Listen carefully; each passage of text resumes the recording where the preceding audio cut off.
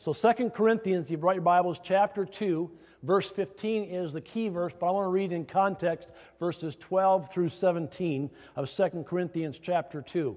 The Apostle Paul writing these words, "Now when I went to Troas to preach the gospel of Christ and found that the Lord had opened a door for me, I still had no peace of mind because I did not find my brother Titus there. So I said goodbye to them and went on to Macedonia. But thanks be to God who always leads us in triumphal procession in Christ and through us spreads everywhere the fragrance of the knowledge of Him. For we are to God the aroma of Christ among those who are being saved and those who are perishing. To the ones we are the smell of death, and to the other the fragrance of life. And who is equal to such a task? Unlike so many, we do not peddle the word of God for profit. On the contrary, in Christ we speak before God with sincerity like men sent from God." Now, the key verse, as I said, verse 15, Christ among us, is verse 15, "For we are to God the aroma of Christ among those who are being saved and those who are perishing." The King James says, "For we are unto God a sweet savor of Christ." Let me give you a little background here in 2 Corinthians chapter 2. In these verses, Paul now returned to his report regarding his change of travel plans. His purpose really in coming to Troas had been to preach the gospel while there was a door open for them, as the word says. However, Paul's anxiety regarding the affairs at Corinth seemed to have kept him from taking advantage of the open door at Troas. For Paul says, "I had no rest, no relaxation, no relief in my spirit." Even as Paul wrote, he still had a vivid realization of the agony of spirit that he had felt at Troas when Titus failed to arrive with news from Corinth. Now, this passage shows really the continuation of the tension that Paul felt until it grew so strong that Paul eventually said goodbye to his friends and converts, and then it went on to Macedonia. And so in verse 13, we see, if you will, Paul's anxiety. Well, then in verse 14 and following, we see his gratitude to God for divine deliverance and continual triumph in Christ as the gospel was being spread abroad in every place. Now, the fragrance of the knowledge of God was spread throughout the New Testament world by the preaching of God's word and the works of the apostles. In spreading the fragrance of Christ, the apostles themselves became a sweet perfume. This word is used of the fragrance from a sacrifice that is pleasing to God. How many have heard of the book Fox's Book of Martyrs? Some of you have. A tradition states that when Polycarp was burned at the stake, a similar fragrance was noted, being the fragrance, that fragrance of offering, that fragrance of sacrifice. Well, Paul ends this section here in 2 Corinthians that I just read by reminding his readers that he was no peddler of spiritual goods for material gain. In other words, Paul refused to make merchandise of the gospel, nor would he ever cheapen it by diluting it with foreign elements. A note in my study Bible, it's the Fired Bible today. It's a full study Bible back then. It says, Paul here describes preachers who were watering down the demands of the gospel to gain money, acceptance, and success. They were talented and persuasive, yet secretly they were insincere. They were greedy for money and prominence. And Kathy taught about this in Sunday school this morning as well. But Paul contrasted the deceitfulness of the religious hucksters of his day with his pure motives and honorable methods in preaching the gospel. In other words, Paul is saying, I received the message from God. He ministered before God. And Paul also saw himself as being accountable to God. And friends, that's also true about you and me. We have received God's message. We have received the message of God's grace, of God's mercy, of God's love. We have received the message of repentance and forgiveness. We are to be ministering before Him because ultimately we are answerable to Him. And the same thing that was true for Paul is same for us today. And that's why, honestly, we emphasize missions and have an annual missions convention. We want to be about God's purpose. We want to be about God's business. And friends, from Genesis through Revelation, we see that God is in what is called the redemption business. That's why we do what we do. Because, in other words, because we are the aroma of Christ among those who are being saved and those who are perishing, it's also why we receive, even next week, we'll receive faith promises. It's why we had a Speed the Light chili fundraiser last Sunday. And by the way, thank you for everyone who participated in that, in giving, in making the chili. It was great. It was wonderful. The cornbread, oh, it's so warm and fresh. I can almost taste it again. But I think that the funds right now is 1,037 to date that came in, so thank you for that. That's why we give to BGMC, Boys and Girls Missionary Challenge. It's why we do almsgiving. It's why we have missionaries and emphasize missions here at this church. By the end of May, coming up, by the end of May, we will have had 4 missionary speakers here at BCF. I love missionaries. I love missions. I love missions for what it does to us individually, but I also love missions for what missions does for a church. And so this morning, we're going to talk about being the aroma of Christ. Christ among us, being a people sent from God for a purpose, and really being involved in the plan and purpose that God has for His church, and that is evangelism. Now, the Apostle Paul saw ministers of the gospel as messengers of both life and death, of both salvation and, and judgment. In other words, there was this dual effect produced through the ministry of the gospel. A graphic example of this is in Mark chapter 16, where Jesus is speaking. It says in verses 15 and 16, "Go into all the world and preach the good news to all creation. He that believeth shall be saved, but he that believeth not," Jesus said, "shall be condemned." Once again, there's that dual effect of the gospel. We have saved, damned, life, death, salvation, judgment. Little wonder Paul says in verse 16, or he asks this question, and who is sufficient for all these things? In other words, who can do what God's called them to do? And so this is why, honestly, we have a missions convention, a missions emphasis every year, why we emphasize blessing missionaries and praying tonight over missionaries and such. Why? Because we are the aroma of Christ. We are the fragrance, or spreading the fragrance of the knowledge of Him, as Paul says. So why are we the aroma of Christ? Number one, we are the aroma of Christ because of the Great Commission. In other words, the basis for worldwide missions is that Jesus Christ, the Son of God, died for people everywhere. And it's all creation, red and yellow, black and white. They are precious in His sight, all right? God's love is worldwide. For God so loved the world that He gave us His one and only Son. And so really obeying the Great Commission simply increases the capacity of the human race to give praise and glory and honor to our King of Kings and our Lord of Lords. The Westminster Catechism answers the question, what is the chief end of man? And their reply is this: the chief end of man is to glorify God and enjoy Him forever. Hallelujah.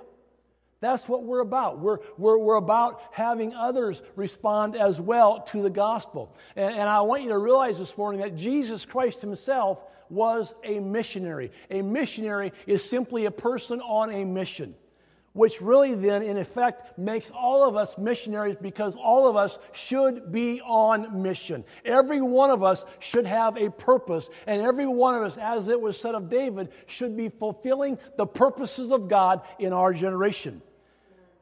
So here's what Jesus told us to do. It's called the Great Commission, Matthew 28, verse 18. Then Jesus came to them and said, "All authority in heaven and on earth has been given to me. And then verse 19, Jesus says, therefore go and make disciples of all nations, baptizing them in the name of the Father, the Son, and the Holy Ghost, and teaching them to obey everything I have commanded you. And Jesus said, and surely I am with you always to the very end of the age. And so with these words in Matthew 28 is called the Great Commission. With these words, Jesus made it very clear to his disciples what they were to do. These words really were the capstone of his 3.5 years of ministry. And Jesus makes this powerful claim. He says, guys, all authority has been given to me. But then he makes this transitional connective shift. He says, it's been given to me, but I'm giving it to you. It's as if Jesus Christ is saying, okay, you go. You present to your generation everything that I have taught you, lived for, died for, was resurrected for. You go ahead, you do it. And they did. Matter of fact, these words ignited a passion within the hearts of the disciples that would cause them to suffer persecution and even martyrdom. But it also caused them to turn their world upside down. For within 30 years of the ascension, the gospel spread from Jerusalem to the Indian subcontinent on the east and to Spain on the west. Within 4 centuries, the term Roman Empire would be replaced by Christendom. 4 centuries. You see, this commission wasn't just an afterthought. The Great Commission was the culmination of God's plan for man. It was a look into God's eternal playbook for humanity. It was, if you will, God's game plan to fulfill his desire that whosoever believes in him should not perish but have everlasting life. And so when a Christian today says, well, Pastor Brian, being involved in missions and world evangelization is not for me, I sincerely question that person's relationship with God. I love this quote. I just put it on Facebook, our church's Facebook page this past week, from Ted Engstrom. He said this, a congregation which is not deeply and earnestly involved in the worldwide proclamation of the gospel does not understand the nature of salvation. Amen. Amen, Ted. All right. And so if you and I consider ourselves to be followers of Christ, if we're Christians, if we're believers in Christ, then we also must consider ourselves as his disciples, no less called, no less chosen than the very first 12 disciples. And as a disciple of his, guess what? We have been bought with a price, his blood, the blood of Jesus Christ, and we are not our own. In other words, we are to be about his business, not our own business. Let me put it this way. We are to fulfill his will, not my will. Thy will be done. Now, last month I mentioned Isaiah chapter 6 in my preaching. And I talked about how we need to get a vision today, a vision of God as Isaiah had, how God was high and lifted up, seated on his throne. He saw the seraphs crying out, holy, holy, holy. He witnessed the doorposts and the thresholds shaking. And what was his response to seeing the holiness and the majesty and the glory of God? He says, woe to me, for I am ruined, for I am a man of unclean lips, and I live among a people of unclean lips, and my eyes have seen the King, the Lord Almighty. See, when you and I see God for who he is, guess what? We're going to see ourselves for who we are.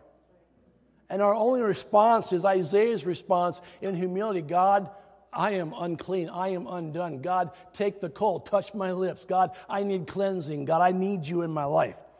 But that's not the end of the story, because in verse 8 of Isaiah chapter 6, we have this, God asking, whom will I send? And who will go for me? And here's Isaiah having this incredible experience and this revelation of the majesty of God. Isaiah says, God, here am I. Send me. In other words, God, I'll go. I will do what you're asking me to do. You see, when God gets a hold of a person's heart, that person gives God permission to do in and through them what God wants to do. It's like, Lord, here I am. I'm your disciple. I will be about your business, and you came to seek and save the lost, and that's the business I want to be about. Friends, Jesus' command is definite and clear. It's his great mandate, his great commission, if you will, to the soldiers in God's army. That's why we must spread the fragrance of him everywhere, the fragrance of the knowledge of him everywhere, and be involved in missions, and because our great commander-in-chief has commanded us to go. We are the aroma of Christ. And Jesus says, guys, I appointed you. I chose you to go and bear fruit. He has commanded us to go. He has appointed us to go. I honestly believe that the true greatness of any church is not how many it seats, but how many it sends. This church, there's a sign out there, seating capacity, 511. Empty there, balcony, can be about 100. And empty spots all over the place. But if we were full and we had 511 people here, it'd be great. It'd be wonderful. But how many are we sending, not just seating? How many are going? How many are we supporting? How many missions endeavors around this world? So Oswald J. Smith said, any church that is not seriously involved in helping fulfill the Great Commission has forfeited its biblical right to exist. Yeah, ooh is right. Or Oswald Chambers said it so clearly. The basis of missionary appeals is the authority of Jesus Christ, not the needs of the heathen. We go, why? Because he's commanded us to go. And we spread everywhere the fragrance of the knowledge of him because he told us to go, Christ among us. And guess what? His command is simple, it's repeated, it's a last command, it's an authoritative command, but it's also a doable command. You see, missions is not a denominational idea. The Assemblies of God does not have a corner on the market for missions. All right, missions is simply a command from Jesus Christ that we must go and be about his business. It's a command from him. It's the church's marching orders. Therefore, when you begin to think missionally, you realize, this is not somebody else's responsibility. It's my responsibility. God has given me a job to do, and God has given each of you, if you're a follower of Jesus Christ, a job to do as well. 2 Peter 3:9 reminds us that God is not willing that any should perish, but that all would come to repentance. Because we are the aroma of Christ, we want to fulfill the Great Commission. Number 2 is this. There's also the great harvest. Now, growing up in the Midwest, specifically Iowa, helped me get acquainted with the harvest. Now, can I have all the Iowa farmers, our Midwest farmers, I should say, raise your hands. If you're from the Midwest, North Dakota farmers, raise your hands. From Iowa farmers, you'd be a farmer. Farmers from Minnesota, all right. Anybody else I've missed? Farmer from? Iowa. Okay, from Iowa. All right, so we have a lot of farmers here today, and God bless you. Thank you for feeding the world. Amen. Thank you, farmers, for what you do. You see, God bless our farmers for feeding the nation and the world. And farmers honestly know about the harvest. They know about the surrounding land and what's that about. Farmers take care of their land. They keep watch of the weather. I remember Alvin planting seed corn for Pioneer. He would get down on his knees and say, okay, God, I planted the corn. The rest is up to you. Basically, God, the rain's up to you, the weather's up to you. I've done my part. And friends, God's looking for us to do our part to plant the seed of his word. Amen? And why? Because the harvest is there. Now, Jesus said this in Matthew 9:37 and 38. The harvest is plentiful, but the workers, they're few. And then he says, therefore pray. It's the only prayer request Jesus left with the church. And Jesus says, therefore pray the Lord of the harvest to do what? To send out workers into his harvest. And then John 4:35, do you not say 4 more months in the harvest? He says, no. I tell you, open your eyes and look at the fields. They are ripe Today, right now, the fields are ripe for harvest.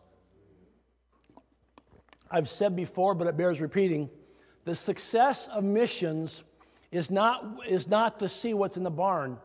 The success of missions is to see what's left in the field. That's why you and I have been given the gift of the Holy Spirit on the day of Pentecost. The word Pentecost is really a harvest festival. It equates harvest. To be a Pentecostal, to be Spirit-filled, is to be a missionary, to be on point in missions. In other words, we cannot be a Pentecostal church, a Spirit-filled church, and not support missionaries. And yet my heart grieves because about half of our Assembly of God churches give nothing to missions. Why are you a church if you're not interested in world evangelization? You know what I'm saying? So we have an obedience problem because we have a love problem. Acts 1:8, Jesus said, "But you shall receive power when the Holy Spirit comes on you, and you will feel goosebumps on your arms." Doesn't say that. And you will feel goosebumps on your neck. Doesn't say that. And you will speak in tongues. Doesn't say that. And you will be my witnesses. Literally, in the Greek language, you will be my martyrs. You will be the generation that is willing to lay down its life, if you will, for the cause of the gospel. And I thank God today there are those that say, "God, I don't care. My life belongs to you. I'm going to preach your word. I'm going to go where you want me to go. I'm going to do what you want me to do. God, I will obey you because I am your witness. I am your martyr." Amen. In Jerusalem, Judea, Samaria, and to the ends, the utmost part of the earth. Friends, we have been empowered by the Holy Spirit to be His witness. Missiologist Oswald J. Smith said, "No one has a right to hear the gospel twice while there remains someone who has not heard it once." And he said, the mission of the church is missions. Jesus, in sharing about the signs of the end of the age, said in Matthew 24, verse 14, "And this gospel of the kingdom will be preached in the whole world as a testimony to all nations, and then the end will come." In other words, the sooner you and I can get the gospel out, the sooner the world is told, is the sooner His return. And I believe it's soon. But the reason Jesus Christ hasn't come back yet for His bride is because there are still lost people that He wants to save. Amen? And so we are commanded to go. The harvest is great. We are the aroma of Christ, thirdly, because of the great day of the Lord.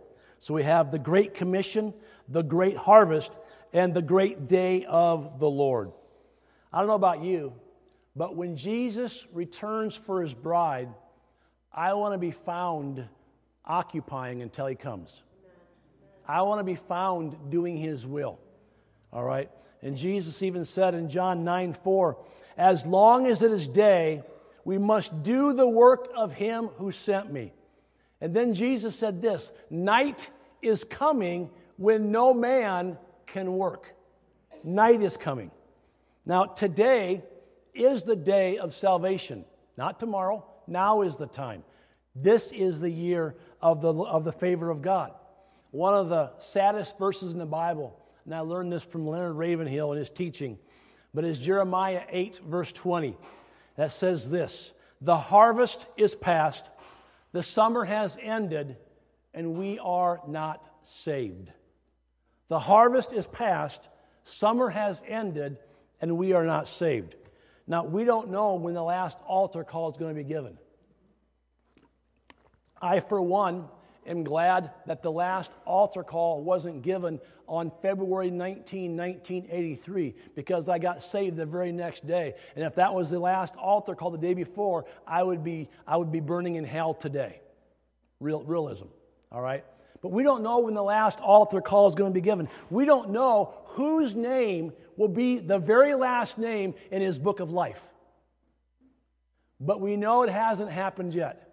We know that God today, right now, is still on a throne of mercy. God is still on a throne of grace. Hallelujah. But I can tell you, church, according to God's word, one day God's mercy, one day God's grace is going to be cut off forever. But as long as there's one person in our city, as long as there's one person that does not know Jesus Christ, we have a job to do. The church must grow, even if there's one more person that would say yes to Christ. See, we must be to them the fragrance of the knowledge of Him. We must be that aroma of Christ among those who are perishing and really the fragrance of life to those who are being saved. You see, the table, the banquet table is being readied, and God's Word promises in Revelation 19:9, blessed are those who are invited to this wedding supper of the Lamb. See, we are called to go into all the world to make disciples. See, Jesus is coming again. The great day of the Lord. Do we believe that? And if we really believe in His imminent return, how are we living our lives in light of eternity? What are we doing? I said a few weeks ago, the only thing we can take with us is souls in worship. Really. And so how are we living our lives? I mean, are we living our lives for that which will outlast us? Jesus again says, Matthew 24:14, and this gospel will be preached in the whole world as a testimony to all nations, and then, yes, the end will come. Now, I can't tell you in the last few months, actually, how many testimonies I've heard from individuals, from Christians, Christian leaders, people in Israel, but Jesus Christ Himself appearing to the Palestinians. There's been hundreds of instances where He's appeared to Palestinians and they're getting saved, even to some in Hamas as well as Hezbollah. Why? Because God doesn't want anyone to perish. He wants all to come to repentance. Maybe this morning you've come into this church and your heart's not right with God. There is sin in your life. I am here to tell you that your sin will separate you from God. But if you'll repent this morning, if you'll come clean before God and say, God, I am a sinner in need of a Savior, guess what? God's going to save you to the uttermost. God's going to do a work in your heart. God's going to pour out His grace in your life as you humble yourself before Him. But God is not willing that any should perish, but that all would come to repentance. And really, if you have been forgiven by God, there really is only one response. And that response is, God, I want to see other people's names written in your book of life. Now, let me challenge you today to be in prayer as to what God would have you do regarding your faith promise giving next week. Be praying about that. Years ago, when I was a children's pastor in Bettendorf, Iowa, we had a missionary come, and I forgot the guy's name, but I was really moved by his presentation and in tears at the altar at the end. But he said this, the one-liner that stuck with me: if we stay, we pray, and we pay. He's called his church to go, but if we stay, we pray and we pay. Because just as God has called and raised up people to go, He's also called you and me to support those who are going. How shall they preach unless they are sent? Missionary William Carey said this. He said, I will go down to the pits if you will hold the rope. You see, prayer is one rope, and our missionaries need our prayer. The other rope is financial support. One more story, and then I'll close talking briefly about faith promise giving. And I love this story. I just read it this past week, never knew about the details. But how many of you have ever heard the name Edward Kimball? Anybody? You've heard of Edward Kimball? Wow. Bless you. Bless you, Lord. I've never heard of Edward Kimball. Well, honestly, Edward Kimball, his only claim to fame is that he faithfully taught teenage boys in Sunday school well over 150 years ago. It was the year 1858 in Boston, Massachusetts, that a young teenage stranger entered Mr. Kimball's classroom. And it was immediately obvious to all within the class that this stranger was a country boy. He seemed nervous, unrefined, and totally unfamiliar with how one should act or even behave in church. While handing the new boy a Bible, Mr. Edward Kimball asked the class to turn to the Gospel of John. Well, when this country boy didn't know how to find the Gospel of John, the other boys began to snicker at him, make fun of him. They began to laugh at him. Well, quickly recognizing what was happening, Edward Kimball opened the boy's Bible to the proper place and handed the Bible back to him.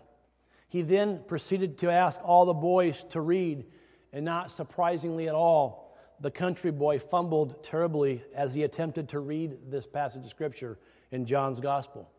Well, at this point, many might have been tempted to write off the boy, but not Edward Kimball. He possessed a big perspective, and a heavenly one at that.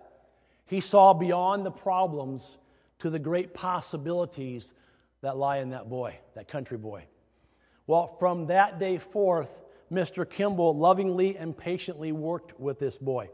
After several months, the Lord laid it on the heart of Mr. Kimball to visit the boy at the town shoe store where he worked as a shoe clerk.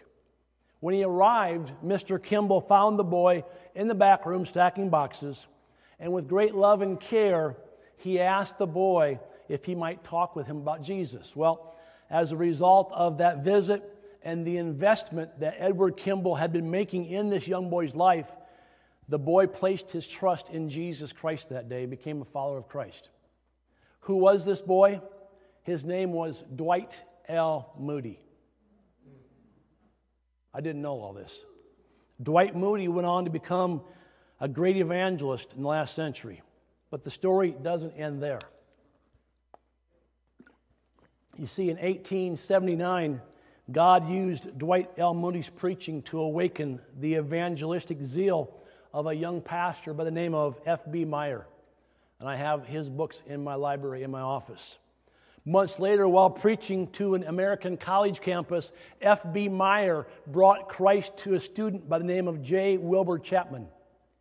After placing his faith in Christ, J. Wilbur Chapman engaged in the work of YMCA.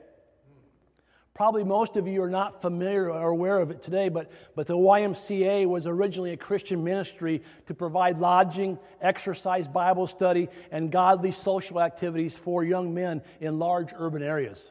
It wasn't the village people, with the... The letters YMCA are actually an abbreviated title for Young Men Christian Association. While ministering, the story continues, while ministering among the YMCA, Mr. Chapman employed and discipled a former baseball player by the name of Billy Sunday to do his evangelistic work. Well, Billy Sunday then held a revival in Charlotte, North Carolina. And a group of local men were so enthusiastic after that revival that they planned another evangelistic campaign bringing Mordecai Ham to town to preach. During Mordecai Ham's revival, a young man named Billy Graham heard the gospel and yielded his life to Christ. And the rest is history. Amen. I share that story with you to demonstrate how we are the aroma of Christ. How we are spreading the fragrance of Him everywhere. And that lives are being changed for eternity. You see, as we share the gospel, as we live our lives for the Lord, we are impacting people for generations to come. Now, only God knows the impact that we'll make. But think of the impact we have from this Sunday school teacher teaching teenagers, to Dwight Moody, to F.B. Meyer, to Wilbur Chapman, to Billy Sunday, Mordecai Ham, Billy Graham. Think of the thousands upon thousands of souls that have been won through the Billy Graham Association and evangelistic crusades. Now, what I see here is what I call God's chain of grace. All going back to a Sunday school teacher that says, I can make a difference in the lives of teenagers. You might be thinking, well, Pastor, what I do makes little difference. I only teach little kids. Oh, wait a minute. Back it up. You are teaching and impacting little kids who will grow up to be adults. Hopefully, hearing the gospel, they'll respond. You have no idea the eternal impact you are making by teaching that lesson in Sunday school. Never belittle the little. Never belittle the little. Now, unfortunately, all responses to the gospel are not positive. I mean, we are to God the aroma of Christ among those who are being saved and those who are perishing. That dual effect, once again, of the gospel. That's why every Christian should ask themselves, what sort of influence am I setting in motion by my missions giving and my missions going? Who knows in eternity, because of your giving, my giving, others' giving, to support missions and missionaries, who knows the effect of the gospel, the impact that the gospel will make in people's lives that will change the course of history, literally, in this world. See, by my sharing, by your sharing the gospel, by being the aroma of Christ, we are impacting the lives of others. Next week, next Sunday, is Faith Promise Sunday. We have Paul and Shelley Singh going to be with us both Saturday night, 5 p.m., and then Sunday morning. The Singhs just retired last year from their missions life. And I can't wait to hear I've never had a missionary that just retired to come and speak, so this will be a first, but I'm excited about that. But God just using them over the years, and really a major reason why we as the Assemblies of God was formed back in 1914 was literally to support missions and world evangelization. I mean, the Bible says, once again, this gospel shall be preached around the whole world, then the end shall come. Well, Faith Promise Giving makes this all possible because we are helping getting the word out, because when all have heard, he's coming back. All right? And so to me, I don't know, but over the years, supporting missions is a privilege. It's a wonderful privilege. God challenged me back in Bible college, saying, Brian, this is back when I got to think, cable TV was like $12, $14 a month. I remember going to a mission service at chapel, and the Holy Spirit saying, if you can afford cable TV, you can afford to give to missions. Because cable TV, even today, in our consumer mentality, it's an option, it's not a demand. It's a want, not a need, all right? But so I started making a faith promise when I was in Bible college being dirt poor, all right? And God always provided. A faith promise, by the way, is not your tithe. The first 10%, the first tenth of your income is the Lord's, belongs in your local church. A faith promise is beyond your tithe. It's really a sacred act, a spiritual agreement with God that we're saying, God, with your help, I will do thus and so. Now, faith promise is not even a pledge. A pledge is what your budget will allow. You look at your funds, your income, you look at your outgo. As I heard an evangelist, Jack Glass, years ago say this: when your outgo exceeds your income, then your upkeep will be your downfall.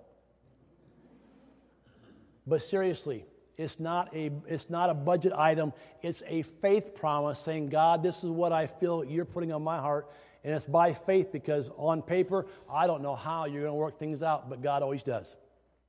See, God will give much more through us than he'll give to us. Paul says in 2 Corinthians chapter 9, 7 chapters later, now he who supplies seed to the sower and bread for food will also supply and increase your store of seed and will enlarge the harvest of your righteousness. And then he says this: you'll be made rich in every way so that you can be generous on all occasions. In other words, God blesses us so we can be a blessing. Blessed to be a blessing.